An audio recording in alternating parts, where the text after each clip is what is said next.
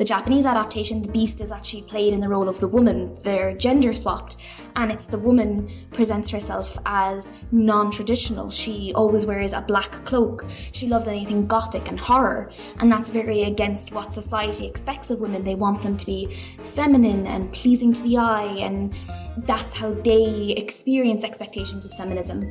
And then, of course, in the South Korean versions, their society is an awful lot more equipped and used to experiencing cosmetic surgery. So instead of a magic wand transforming Cinderella, it's done through full-body cosmetic surgery, and they create a new woman. There's a formula for beauty there. It's been commercialized.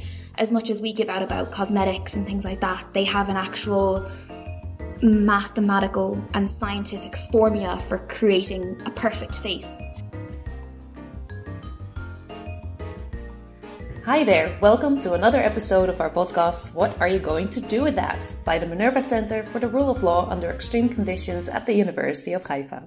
My name is Dani, and as a PhD student, I chat with early career researchers, or ECRs, hoping to learn from their academic journeys. Today's guest is Holly McDonnell, who has a BA and MA in English Language and Literature from Mary Immaculate College and is currently a second-year PhD student there, researching feminism and fairy tales. And she digs into two Disney adaptations of Beauty and the Beast, as well as a South Korean and a Japanese drama adaptation, and also an erotic novel adaptation. But before we hear from Holly why she has chosen to research feminism and fairy tales, I'd like to invite you all to have a look at our social media accounts on Twitter, Instagram, and Facebook. You will find us with the handle at What to Do With That, where the 2 is spelled with the number 2. You can find more tips and tricks by and for ECRs there, as well as information about our upcoming guests. We'd love to hear what you think, so don't forget to rate us on your favorite podcast app and subscribe. Alright, now we're going back to Holly's story. Holly holds a BA in English Language and Literature and History, which is a joint degree from the University of Limerick and the Mary Immaculate College. Already then, she wrote about Cinderella, but she continued with an MA in Modern English Language and Literature at the same university, which she completed with honors.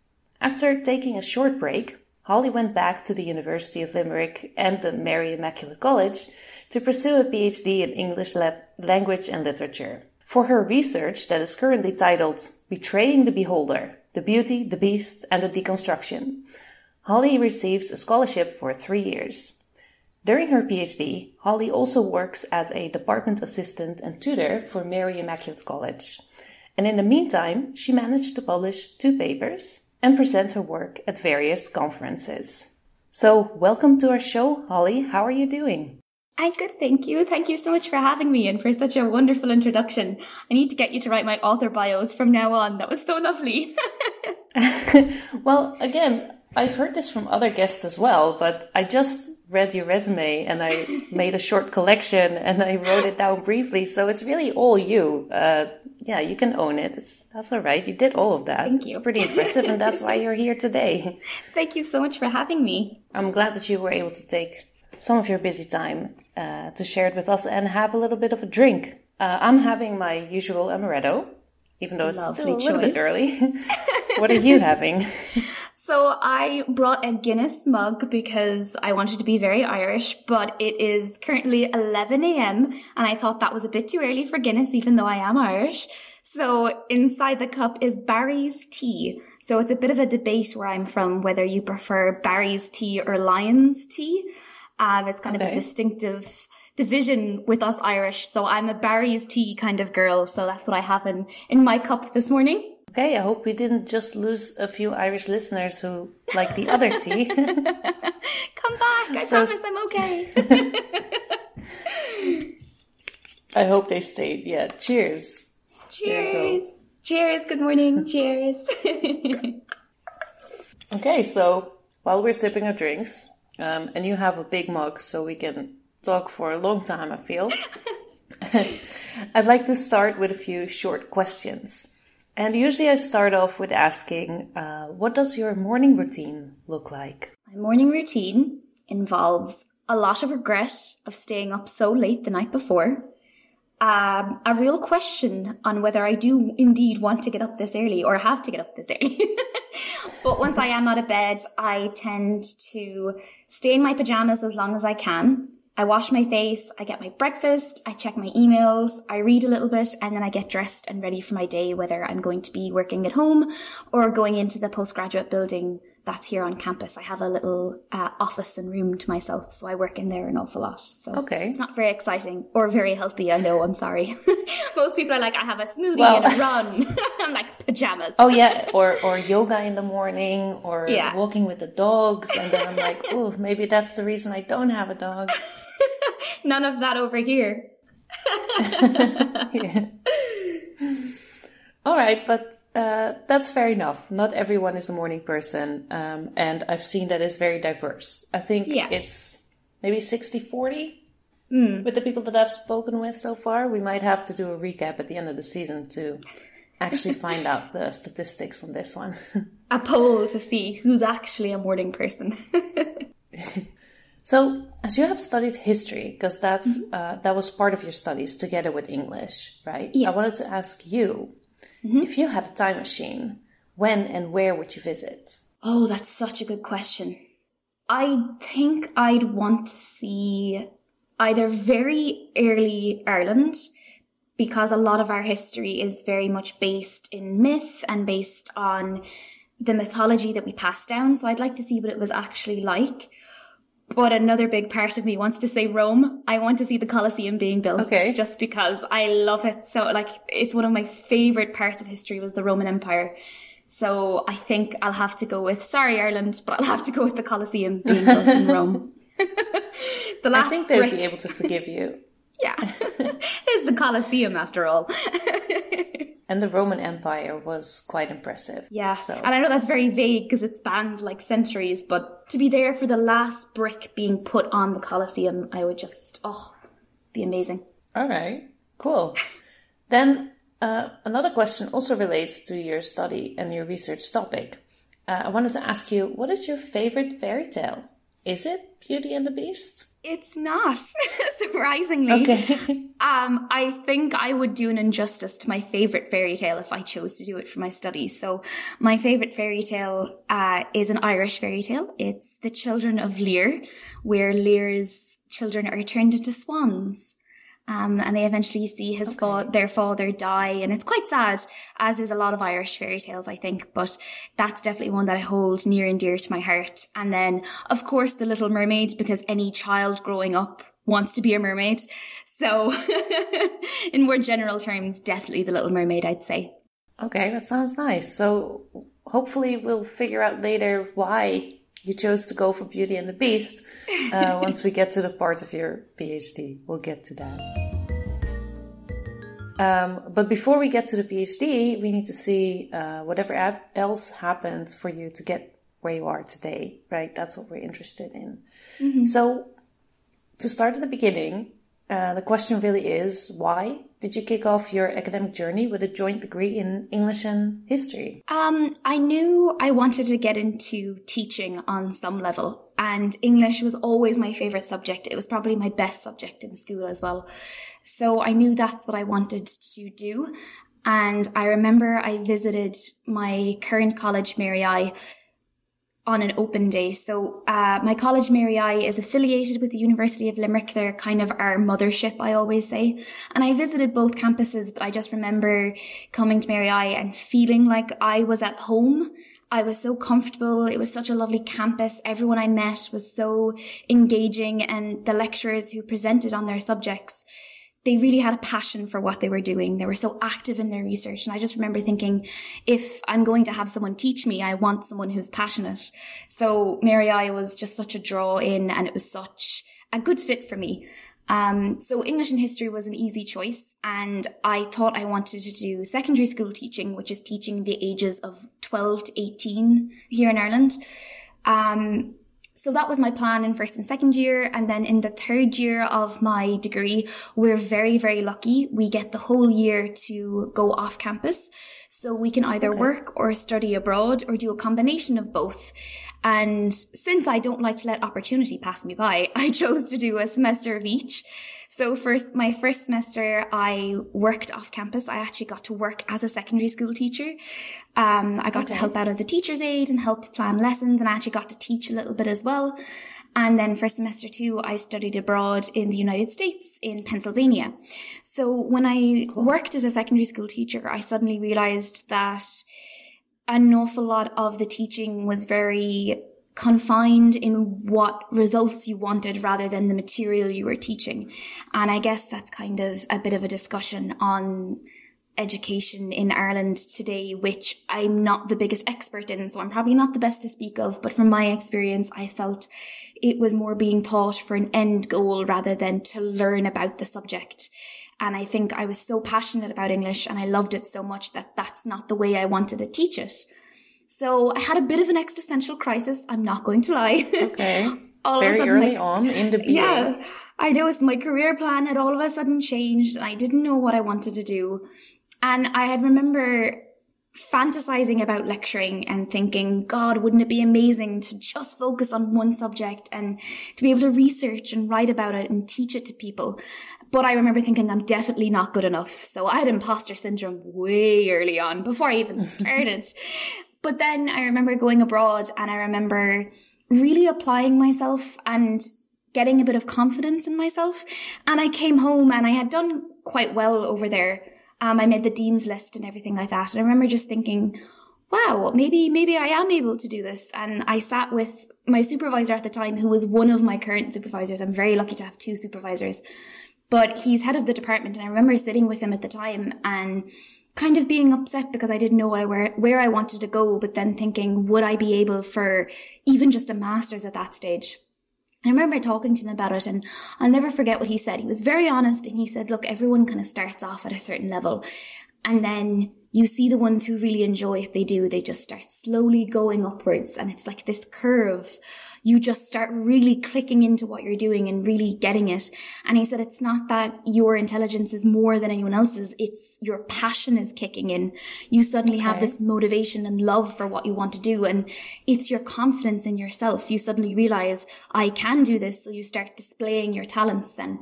So I remember thinking, just if I really gave into these passions and stopped letting my own self-confidence hold me back, what would I be able to do? So I applied for the MA, and he suggested I do a thought MA rather than a research MA. So you'd end up doing half of your credits would be your module and the other half would be your thesis. So it's a nice mix of both research and still having that one-on-one class time. The classes were quite small. There was about 10 students per class to one lecturer. And so I loved that so much. And that's where, I suppose, coming from the BA, I started loving fairy tales, and I kind of moved away from them in my MA. And I remember thinking when I was doing my MA thesis, I love studying fantasy and I love studying heroes and what make these brilliant men. But I remember in the back of my head thinking, God, I really miss fairy tales. I miss reading about them. I miss studying them. I was actually really interested in hearing that your BA program offered you so much, because you said that in that last year, you were able to actually get some teaching experience. Mm-hmm.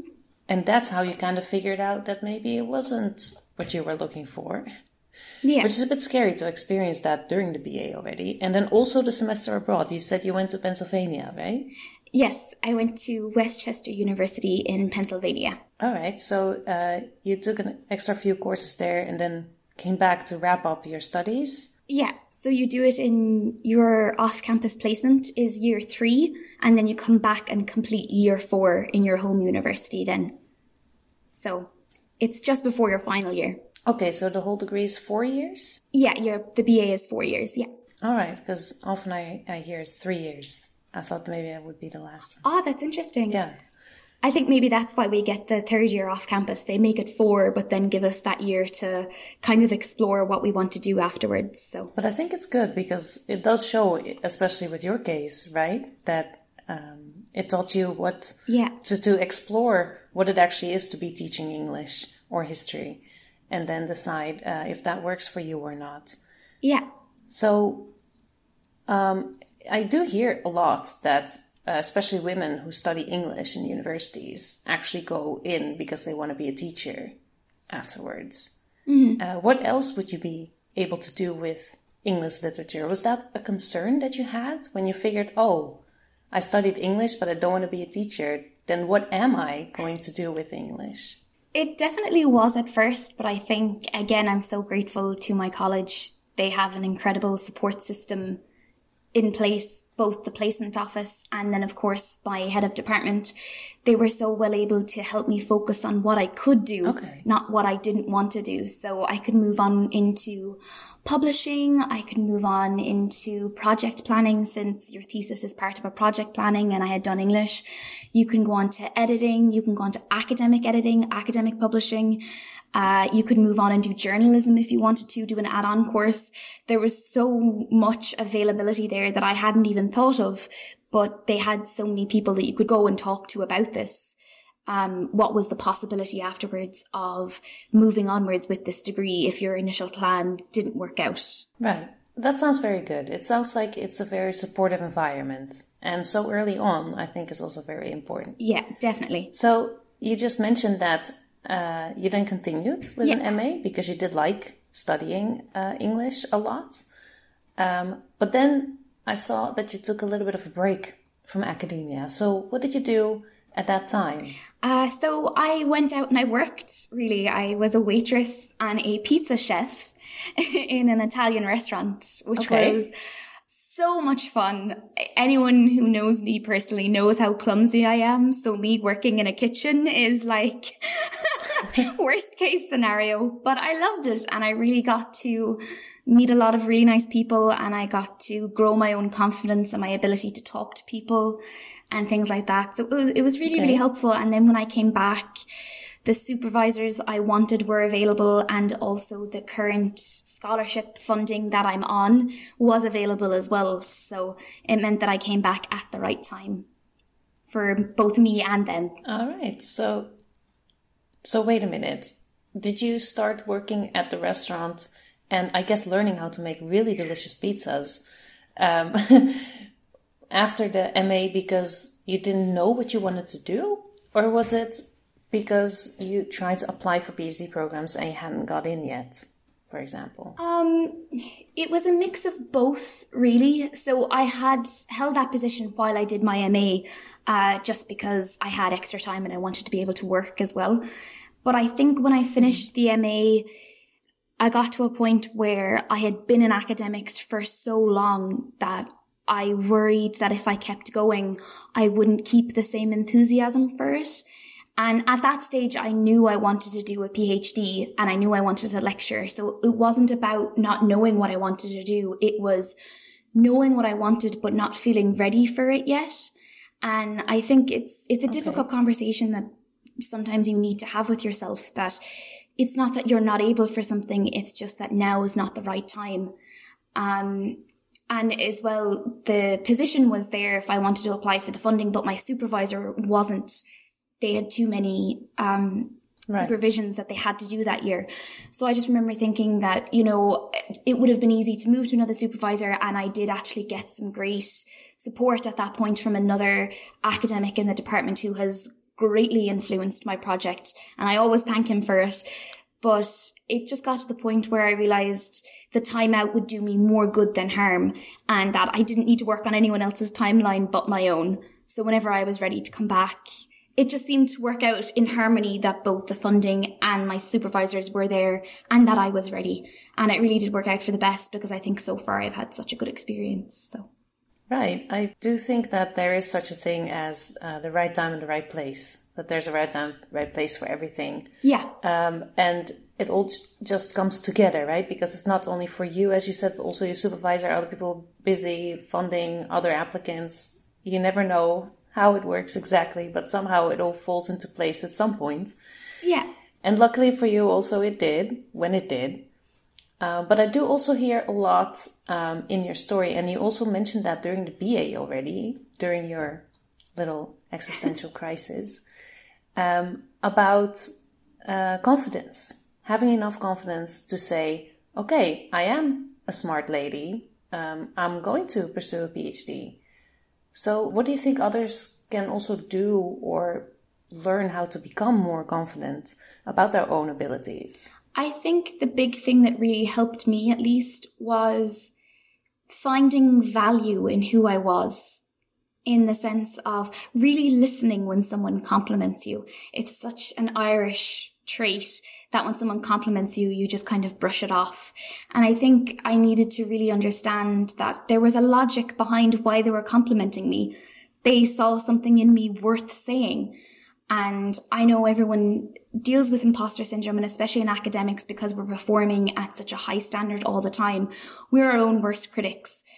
But I think when you realize that the only person you have to impress is yourself, the only person you have to be better than is the person you were yesterday. And I think internalizing that sense of confidence and being able to be okay with who you are and what you can present really, really helped. And I stopped, not that I don't take criticism anymore. I'm not disregarding anyone's input in my work. That would be silly. But it's more so that if I know that I'm putting the best I have to offer into my project, then it's perfect the way it is. It's that side of confidence. It's not the confidence where I think I'm the best person ever, but that my one little voice in academics is probably worth everyone else's. It doesn't mean it's better or worse than anyone's. It's just worth the same. Right. And I think it was realizing that really helped. That sounds really good and healthy. Yeah. To look at it that way, to not get stressed out with every little critique you might get, because that is part of academia. Yeah. Of course, when you hand in work, you will get some revisions and things to change, which is supposed to improve the work and also you as a researcher, especially when you're an early career researcher or a PhD student and still learning how to get everything going. Yeah. So that's a good thing. But yeah, you have to give it the right place, right? Don't take it personally. Yeah, exactly. Take it as it is, meaning it's supposed to make you better. It's not supposed to break you down. So don't let it break you down either. Yeah, it's like anything. It's like when you're learning how to do something, would you go to someone who has no idea about it, or would you go to an expert? I always think that when I'm getting criticism, it's coming from an expert. It's coming from someone who has done this for so long. And I think when you change your mindset on where the criticism is coming from, it's coming from a good place intended to help you. And it says nothing about you, it's just your work. And I also think that a big thing that I learned, especially this year, was that you don't have to accept every criticism you get. Right. Not every review of your paper has to go, like if you disagree with something, you can say, that's not the angle I wanted to take. I appreciate your view, but that's not where I was going. And I think that takes an awful lot to be able to say that. But when you reach that point, you suddenly realize, I have so much freedom. Right. Yeah. I can disagree with people. And that's scary to do as an early career researcher. It's so scary to think that you should disagree with someone or take a different point of view because you suddenly think, oh, well, I'm the new person. I shouldn't. Mm-hmm. But if you don't have new ideas, where's progress going to come from? Exactly. You know? Yeah. And I think that part of the freedom that you just mentioned is what attracts so many to work as a researcher, right? Or work in an academic institution, because that provides you with that freedom of where you want to take your own research to a certain extent, of course, but as you mentioned it. Yeah. All right. Was there a special point in that time next to the pizza oven where you felt, this is it, now I'm ready, I'm going to do a PhD? Or was it something that just came up along the time? I think there definitely was a point that I just realized, I think I am able for this. I remember talking to my mom one night, and I always say a presentation is good if I can do it in front of my mom and dad and they understand what I'm talking about. So they're in no way involved in my research, but if they can understand what I'm talking about, then my presentation has a chance of being good. But there was one evening and I was speaking to my mom and dad, and I was talking about my day at work, and I had said, oh, someone said this, and that's really like that philosopher. And I remember thinking, okay, I'm definitely ready to go back, because even in my day-to-day life, what I want to research is starting to leak in. It's starting to be in my subconscious. It's there. I'm ready to go. I just remember thinking, okay, I have to start planning to go back now. I have to start applying. I have to start the applications, the dreaded applications that we all love. And I remember the next morning I emailed my supervisor here in the college and I said, look, I'm ready to come back. Please have me. And he was like, yeah, excellent. We have another lady in this semester who really focuses on what you do. I think she'd be a brilliant addition. I said, yes, let's go. Instead of one supervisor, now I have two incredible supervisors. So yeah, it was sending off that one email. And I remember being very fearful doing it, because what happens if it was another rejection? What happens if it was I'm not available this year? What do I do then? Do I wait another year?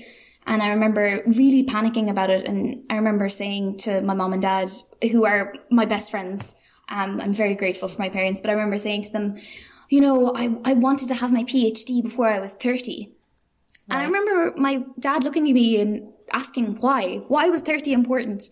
I was like, I don't know. I don't know why I had that number in my head for so many years. I don't understand. So it was just realizing that I needed to do it in my own time, on my own timeline, and that what was important was getting the PhD, not what time I got it at. That's very good. Yeah, I recognize the number 30, actually, because I just celebrated my birthday, my 30th, last week. No way. So that was, it felt like a big milestone. And obviously, I'm still doing my PhD. I'm not sure if I actually really thought I was ever able to do it earlier, because I still have another year left in the official program. So that would have been ridiculous if I would have.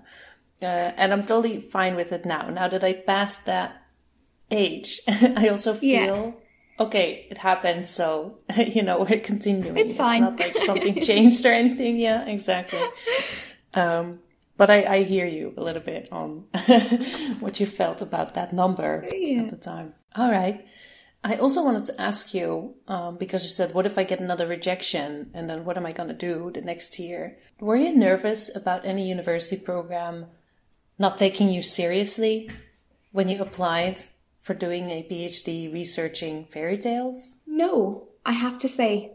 And only because I was probably putting all of my eggs into one basket. I only applied to Mary I for a PhD because I knew I wanted to be here. It had to be here or nowhere. I was very determined.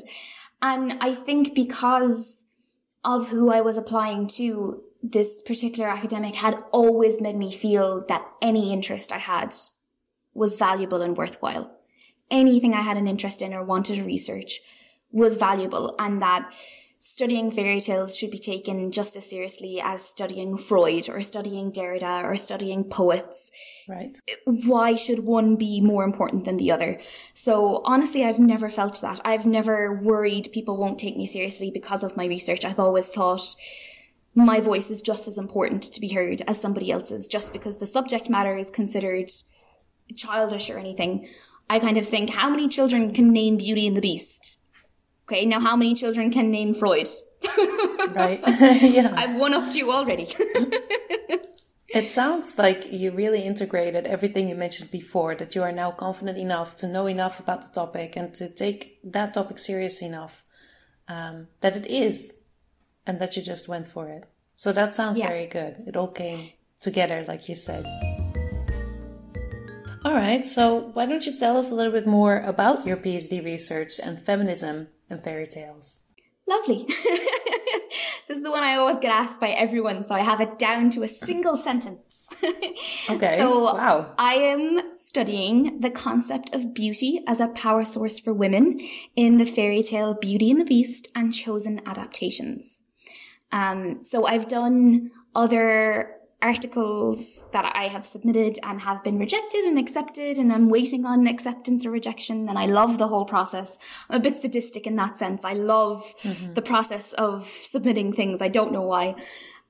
So beyond my thesis, my research has gone into other fairy tales, but my main thesis sticks to Beauty and the Beast and this concept of how beauty works as a source of power for women in obtaining that happily ever after, the ultimate ending for women in that particular fairy tale, and in most particular princess-orientated fairy tales, as I like to call them. Right.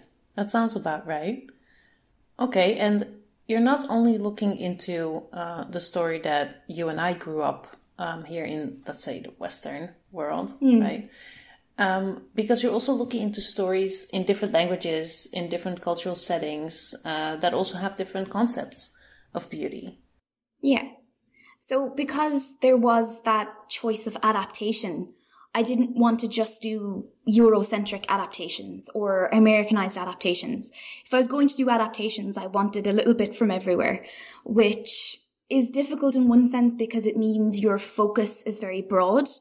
But in another sense, I have a main theory that I can thread through each adaptation. And once I have a main structure of a fairy tale, I'm able to show how each adaptation either changes that structure, ignores that structure, or completely copies it. So I think being able to recognize the fairy tale that you and I grew up with in other texts was very important as well, because it showed a value to fairy tales as well, because it showed this doesn't just stop at bedtime stories. This continues on and reaches people in different cultures, different age groups, different experiences. So I think, as global as that sounds, it was very important for me to choose as many different adaptations as I could. And it was very exciting, actually, choosing the different adaptations. I found myself going down some very strange rabbit holes of research, trying to find them. The erotic novel one especially. I bet, yeah. Is that an English one, though, or also one from a different culture? It is an American author, but they have British authors, American authors, Eurocentric authors. Fairy tales are very well adapted in the erotic literature world, which I don't know if that's worrying or quite nice to think that fairy tales follow us in all stages of life, but it's strange in one sense. Right. Trying to pitch that to your supervisors is a little strange. So I'd like to talk about sex, please. Well, maybe we should. Maybe research should also open up that box. As you said, it is also a big part of our lives. So why should science not look into it? We have also spoken to researchers who actually research porn. Yeah. But the interesting part with her was that she doesn't actually watch it herself because she has research assistant do that for her. Wish I had a research assistant. Yeah, whole different dimension to research and these topics. Yeah. But to be honest, when I was just thinking about how you're saying, fairy tales follow us our whole lives. It's not something like a bedtime story and a Disney movie and that's it. Because my partner is the same age as me. He's almost going to be 30. Yeah. And he never told me, oh, there's so many things I want to do before 30. I think it's something that women struggle more with. Yeah. And maybe it also has to do something with age, right? Becoming older, maybe not so eligible anymore after 30, right? Which is also something that comes with beauty and with these fairy tales. And looking for the happy ever after. Yeah. Right? And that's the thing as well, is that I think as someone who doesn't consider themselves conventionally attractive, I have my own attractiveness, I have my own beauty that someday someone will see. But as someone who is outside of the conventions of beauty, I was able to look at it in both ways. In that one, it's a huge pressure put on women and now men as well, as the beauty industry and cosmetic industry is starting to include men in these expectations. It is a huge expectation setting on women and men and how they should appear and how they should look. I always tell the joke, for example, women need to be young, blonde, big boobs, big butt, small waist. And then men need to be the 666. They need to be 6 feet tall, have a six pack, and make six figures. And that's the ideal power couple. Like that. Okay. That is exactly. But then there's the other side of it that I think an awful lot of adaptations that I have found anyway villainize beauty. And I don't understand why, because you don't villainize someone who's athletic because their genes make them athletic. So why villainize someone because their genes make them contemporary beautiful? Some people work at being beautiful. They diet, they exercise, they take care of their skin, they take care of their hair. We all have our little beauty regimes. So why villainize someone who follows that? And I think by taking that stance, this research has evolved into, instead of questioning the beauty, why don't adaptations question the happily ever after? Why does my value to someone else have to be my happily ever after? Why can't my value to myself be my happily ever after? I always make this joke, if me having a really good lecturing position, a little eco house in the woods, and as many golden retrievers as I can afford, that's my happily ever after. It's not a prince, it's not a sunset, it's fluffy dogs. Right. So why is that worth less, And I just think it's something to be considered, that instead of villainizing traits, one trait over another, why not adapt the ending to fit everybody? Right. I never thought about it that way yet. So that's interesting. Yeah. All right. You are currently in the second year of your PhD. Yes. So you still have some time left, obviously. Yes, thankfully. But do you have any results or any expectations or hypotheses yet? I think that would be my main one, that I'd love to see adaptation theory start to handle endings of fairy tales rather than, like I said, the traits and things like that. I'd love to eventually continue this research onto other fairy tales, hopefully publish my findings in some sort of text or monograph or something like that. But I think the main sort of takeaway that I have thus far in my research is that I genuinely think that as good as an attempt as adaptations have made in applying fairy tales to contemporary society, that they have failed in recent years. And I do think that taking on the ending is potentially another way to go.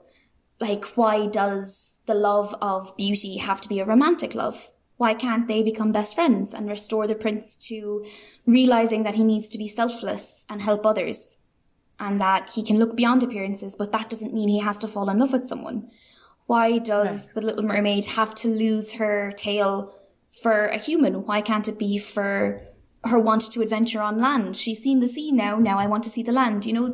Why can't the motivations behind these characters be different? Why can't anyone's sense of happily ever after be accepted? Because I think that takes into account gender expectations, heteronormative expectations, racial expectations. I think it covers an awful lot. And I think with that, we'd be able to see an awful lot more representation in these tales that we're so familiar with. I always say that fairy tales create expectations for us. They're one of the first didactic tales we ever experience. And so they teach you, if you are good and kind, you will be rewarded. And that's not a bad thing. It's the reward that's the difficult part, I think. All right. So I'm also looking forward to that monograph, because that's what you're writing, right? Eventually. To see what your results would be. And also, it seems that you're already thinking about what should be the next steps. What can we do to change these views that we have that are so entrenched in very traditional norms, right? I do have one more question, just out of curiosity, relating the research topic. And that is because you're looking into stories that also are adapted in South Korea and in Japan. Do you see very, very different things, or are the stories basically the same? There are differences, and I always think that I'm coming from a Eurocentric mind looking at Asian texts. I'm sure they could argue the same, that coming from an Asian mind, they're looking at Eurocentric texts. So I just feel that fairy tales and morally driven tales are global, because it's our way of teaching, it's our way of creating expectations. And so that even though the understanding of beauty might be different, like for example, in our version of Beauty and the Beast, or our Eurocentric version of Cinderella, there's always that mythical, magical element that makes Cinderella beautiful, or that turns the prince into a beast. Whether I have found in the Asian culture adaptations, it's more grounded, so that this sense of a beast is more metaphorical. It's, in a couple of the adaptations, it's a man who's a shut-in, who doesn't want a part of society. In the Japanese adaptation, the beast is actually played in the role of the woman. They're gender swapped. And it's the woman presents herself as non-traditional. She always wears a black cloak. She loves anything gothic and horror. And that's very against what society expects of women. They want them to be feminine and pleasing to the eye, and that's how they experience expectations of feminism. And then, of course, in the South Korean versions, their society is an awful lot more equipped and used to experiencing cosmetic surgery. So instead of a magic wand transforming Cinderella, it's done through full body cosmetic surgery, and they create a new woman. there's a formula for beauty there. It's been commercialized. As much as we give out about cosmetics and things like that, they have an actual mathematical and scientific formula for creating a perfect face. And whether that's good or bad, I don't want to pass an opinion on it because it's a cultural thing. You know, if you can, like, if someone turned around to you and said, 2 weeks of pain and you can have your perfect ideal, you can have your perfect face, would you do it? I feel like morally we should say no. But there's a part of you that's like, ooh, if I woke up every morning and loved everything about my face, no more spots, no more bloating, no more my eyes are too small, my nose is too big, would I take it? So, you know, there's always two sides to the story. And I am the devil on the shoulder. I always look at both sides. As you should, right? As a researcher. Probably that's why you're also so good at what you do. So. Oh, thank you. There's always two sides and it's important to look at both, I think. All right. Well, I think your research topic is very interesting. And it's also very accessible for me as someone who's not studied anything, English, literature, history, things like that. So thanks for sharing that. Before I wrap up, I actually wanted to ask you a little bit about doing a PhD in a pandemic. Because when you started, the pandemic had already started, right? Yes. Yes. And now, hopefully, it's becoming spring. The sun is starting to shine here in Germany. And also in the Netherlands, I know that all of the last corona measures have been cancelled as of today. It seems that we're climbing out of it, maybe again, but maybe this time forever. Fingers crossed. Yes. What is it like as a PhD student to have started in a pandemic, in a very abnormal situation? And now that everything is maybe going back to normal, you don't actually know what the normal is. So how is this transitioning? Are you going back to class? I see that you're now sitting in your own office again. Are you also going to conferences in person this time? What's that like? I have loved both sides of it. I loved my first year being so in my own space, being able to focus on my work. I was able to get so much done. Being able to attend conferences online meant that I got to go to conferences that normally I would never have been able to go to. So the availability was amazing. But then I look at this year and so I've been back on campus this year. I've been teaching in person since September, which has been amazing because I actually get to see my students. I just do little tutorials with some of the first year undergraduates, but it's so lovely to be able to see faces now. We lifted our mask mandate about 2 weeks ago, so you only have to wear masks in a medical setting now. But I make sure everyone's comfortable with me taking mine off when I'm teaching, just in case anyone has anyone at high risk or anything like that. But in this way, it's been so lovely because I get to see people again and I get to actually teach and you get to work off that energy and really engage with your students. I'm just home from Baltimore. I was in Baltimore last week at a conference at the Northeast Modern Language Association. And I spoke at it last year online and I spoke at it this year in person. And the difference was incredible because I got to meet so many people. I got to see Judith Butler speak in the flesh. So they're a huge name in gender theory and gender studies. So to see them speak in person and to get to ask them a question has been like the highlight of my life so far. That's a very dramatic way of putting it, but it was. So there's been pros to both, and of course there's been cons to both. It was difficult coming back into society and being around people, and as an introvert, I love my alone time, so I found that quite difficult.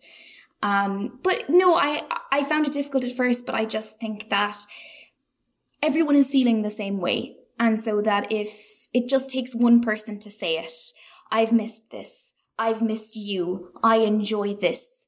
And I think if being in lockdown has taught us anything is that we can't really take anything for granted, as cheesy as that sounds. So by just saying, I even say to my students, I love seeing them on a Monday. And at first, the whole room would be so silent and they'd just be looking at me like, who is this person?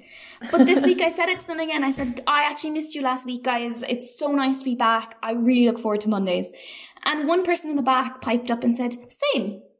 And I was like, that's made my whole week now. Thank you. So pros and cons to both, but a hard transition, definitely. But worth it in the end, I think. As long as we keep each other safe and think of others, I think we'll hopefully get through this and things are slowly going back to normal, I think. Yes, that sounds great. Okay, so you are hopeful for at least the near future of the PhD.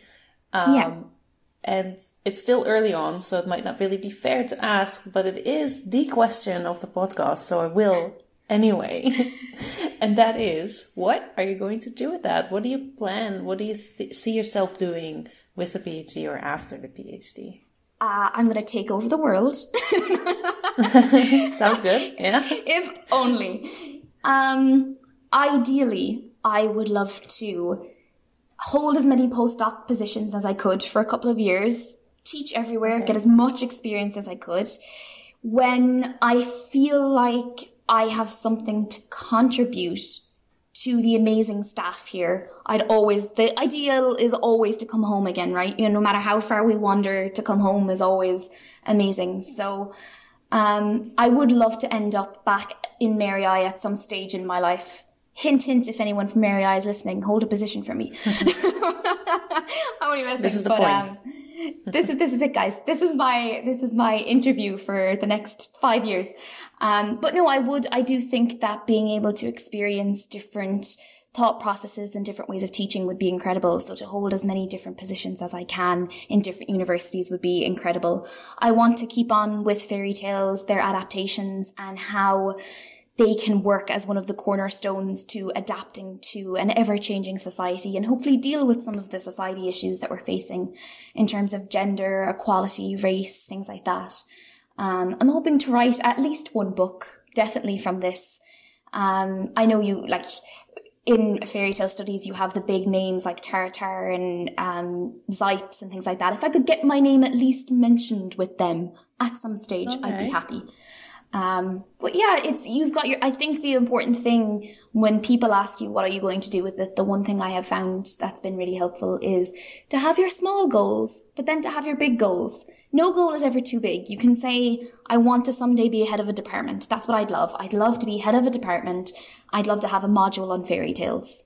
That's what I would love. And then small little goals. I want to have my first citation. The first day someone uses my name as a citation, I'll be happy. I'll know I have met it. So, and one of my other goals was to get my own lanyard with a name on it. And I got that last week at the conference I was at. So goals are going well so far. And not to forget the golden retriever. Yes, almost forgot. At least 2 because they need a buddy. Okay, got it.